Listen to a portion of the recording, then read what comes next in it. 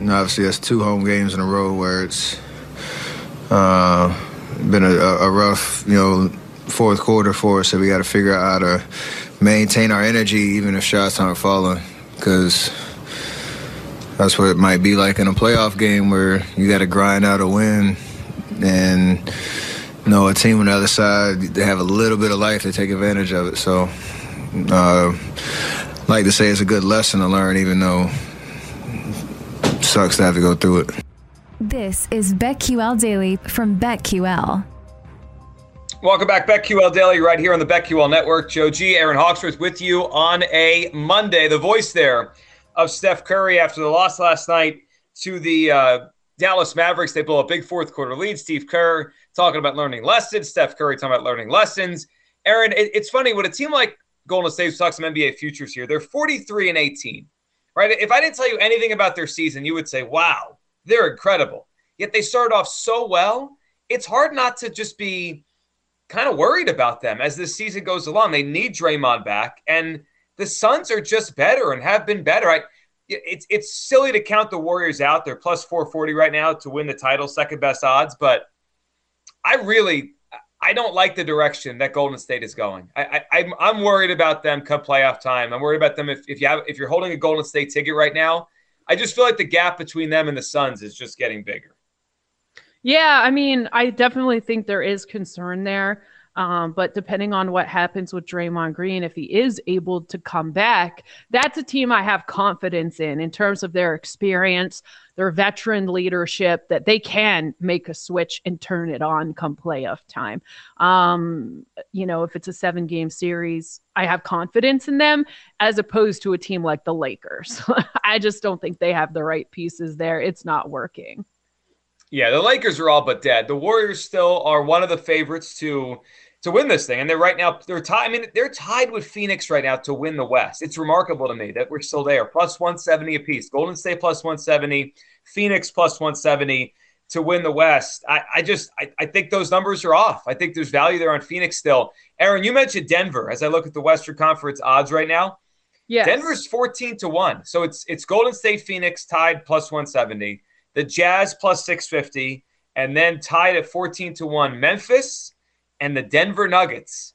You mentioned the Nuggets there if they get healthy here. Yeah, the Nuggets to win the division is plus 500. So that could be an interesting one. As we head into the home stretch of the NBA season, there are rumblings that Jamal Murray and I think Michael Porter is going to come back very soon. They're saying March. The Nuggets have been very careful with both of these guys in terms of their return. There hasn't been any leaks of like an exact date or anything, but it seems like they're both going to be able to get cleared here pretty soon.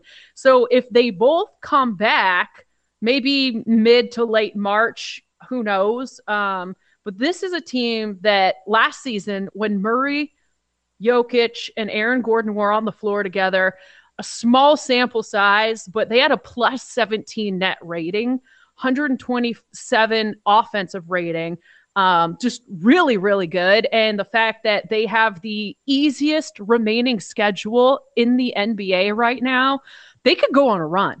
All they need is those two guys back, and it'll be interesting. We also saw last year the Suns were a bad matchup for the Nuggets. Yeah. So I don't know. You don't know what's going to happen with the status of Chris Paul, but I think this Nuggets team is a team to watch out for. So it's interesting right now. And you're right, Aaron, they could go on a run, and it's going to be interesting to see how seeding impacts things when you get to the playoffs. I mean, the Suns right now feel like the team that I'd want to avoid if I was in the West. So Denver right now is the 6th, and you're right, their schedule's light, so they could certainly move up to 5. They're basically tied with Dallas, so they're tied for the 5 and 6. Utah is only 2.5 games ahead of these two teams. So there is a chance Denver moves up. I wonder, though, if you're Denver, would you rather be in the 5 spot or the 6 spot rather than 4 or 5? Because if you're in the 6, you would take on Memphis in the first round. That's difficult, but you have more experience than them. And then you'd have Golden State in the second round. Meanwhile, if you're in the 4 spot, you'd have Phoenix in the second round. You couldn't avoid Phoenix until the Western Conference Finals. I wonder if that teams think like that, or they're just going to try to win as many games as as they can here. Well, yeah, they may be thinking like that, or it also just depends on getting these guys back when they get cleared and how soon they can get on that run. But I definitely think there's value there taking a look. March 14th, it's a Monday, Denver at Philly, ESPN game. That's going to be interesting. The two MVPs going up against each other. I don't think Jokic will get it 2 years in a row, though. They don't like doing that, but I really think they need to consider DeMar DeRozan, with the Bulls being number one. The Bulls have been a surprise team. He's playing out of his mind. He's doing things that we've never seen him do before. They've got to take a look at DeRozan. Well, I think so, too. Get here. So it's funny you bring that up, because I know you have the future. And then last week he did it again, right? He just kept hitting these amazing shots, game-winning shots, 35 points, efficient shooting. This really might be, Aaron, and look, Embiid is the favorite. So if he stays healthy, he's probably going to get it. But if he misses any time or he falls off, I think we're really going to figure out what these voters think valuable means. I mean, if DeMar DeRozan leads the Bulls to the number one seed in the East, isn't that value? Like, he dragged them there.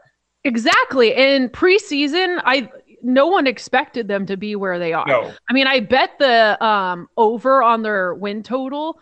But other than that, I didn't think they were going to do this. I mean, no one did. Come on. I would have been full of crap if I said that. Like, nobody thought. I think we were hoping for improvement, but nobody thought they'd be number one. And you've got to credit what DeRozan is doing. And I think his name, just people want to fade him because of that, and maybe his age, and they haven't seen him play like this before, but that makes it even more impressive. Yeah, it's funny because he's been in the league so long. I mean, we don't think of it that way, but I think this is his 13th year in the NBA. I can't think of any comp to this where a player this far into their career suddenly became a legitimate MVP candidate. I mean, usually, guys are better when they're young. You kind of know right away. It's weird. Like, he's. How do you explain it? It is weird. It really is. I mean, I'm happy for the guy. I guess late bloomer is how you explain it. Yeah, and he's just been crazy with so many clutch shots. I mean, he's been incredible. And if they have the number one seed, wine getting better with age. But yeah, no, I hope. I mean, Ja Morant, he's probably going to get most improved player. I mean, I know you have the Ja Morant MVP ticket. I don't think it's going to go to him though. I don't think so either. If I had to set my top three right now, I would say it's Embiid 1, Jokic 2, and I put DeRozan 3. I'd put him over Giannis.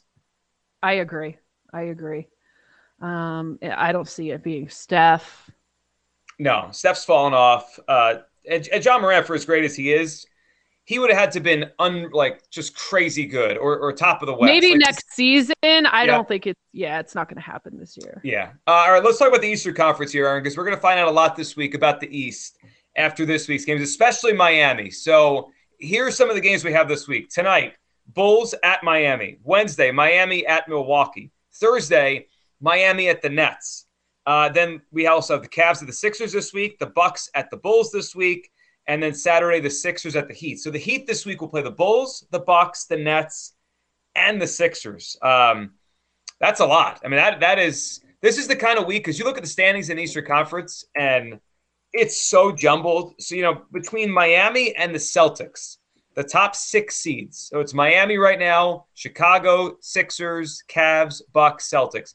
Those 6 teams are separated by 5 total games. Like, this is a week where things are going to move a lot. Miami could either kind of pull away a little bit if they, go 3-1 or whatever, or they could come back to the pack if they have a tough week. And maybe the Bulls are the number 1 seed, or the Sixers get close to it by the end of the week. So we're going to find out a lot this week about where these teams are right now. I still think Miami is kind of under the radar. They're really good, and nobody talks about them. Yeah. I mean, we've been talking about them, even though I'm on the Cavs. I know we've been talking about the Miami Heat. I think for me, especially in the East, is I still don't really know. There's not much separation. Like, I honestly don't know what we have in these teams. Who is going to really take a step up? With the Nets and the Sixers, I mean, it's tough. that is a tough one as we head into this home stretch, 3/4 of the way through the season. In the East, it's a crapshoot for me.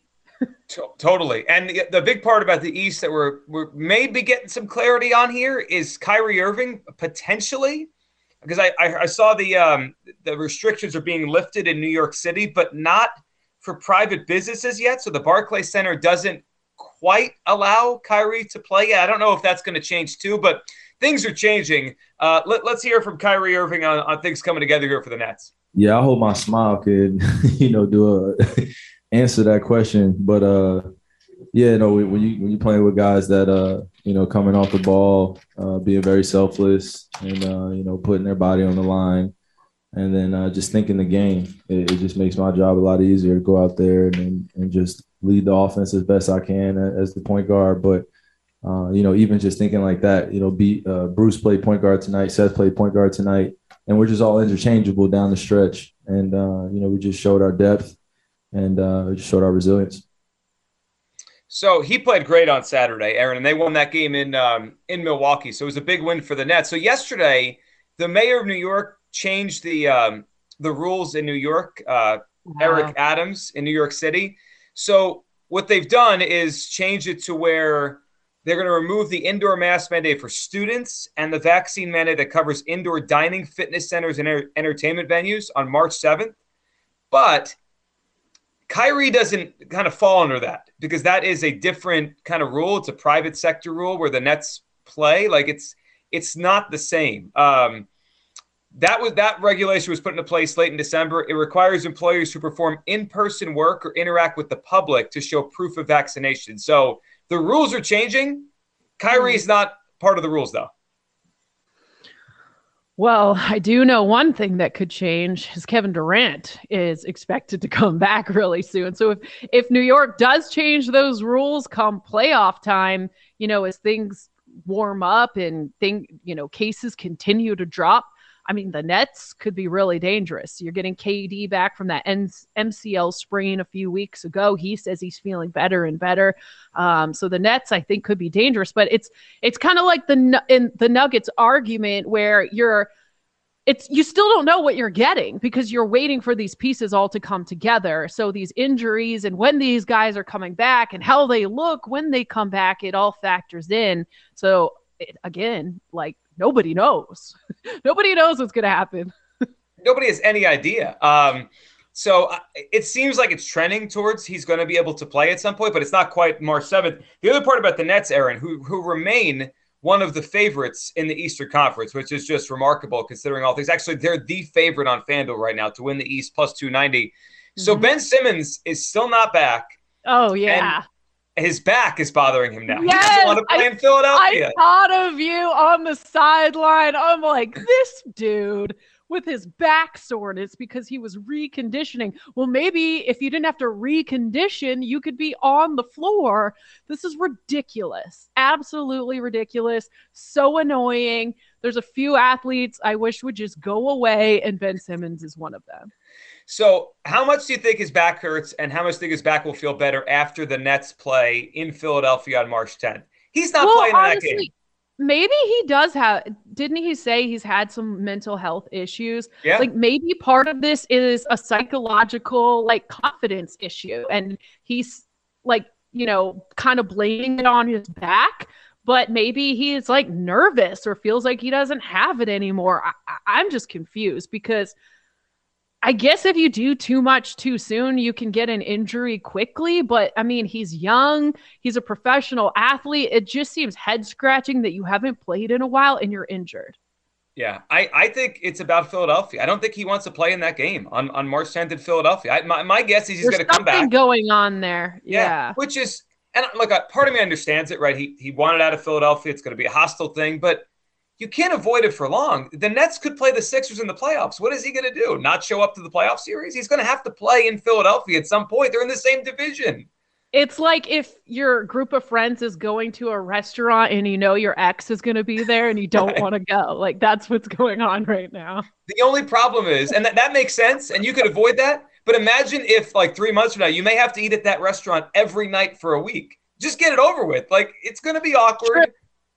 Yeah, Move just do on. it one time. It's gonna get less awkward as time goes on. You're moving on. It's a reset for him, but I don't know. Something's going on with him. I hope he's okay.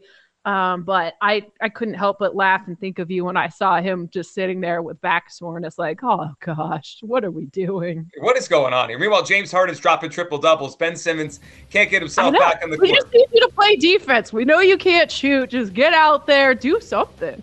Yeah, well, look, the Nets are still the favorites. It feels crazy. We'll see how it plays out and when Ben comes back and when Kevin Durant does. Joe G, Aaron Hawksworth, it's BetQL Daily right here on the BetQL Network. On the other side, you know what it's time for. We have to go off the board. That's next right here on the BetQL Network.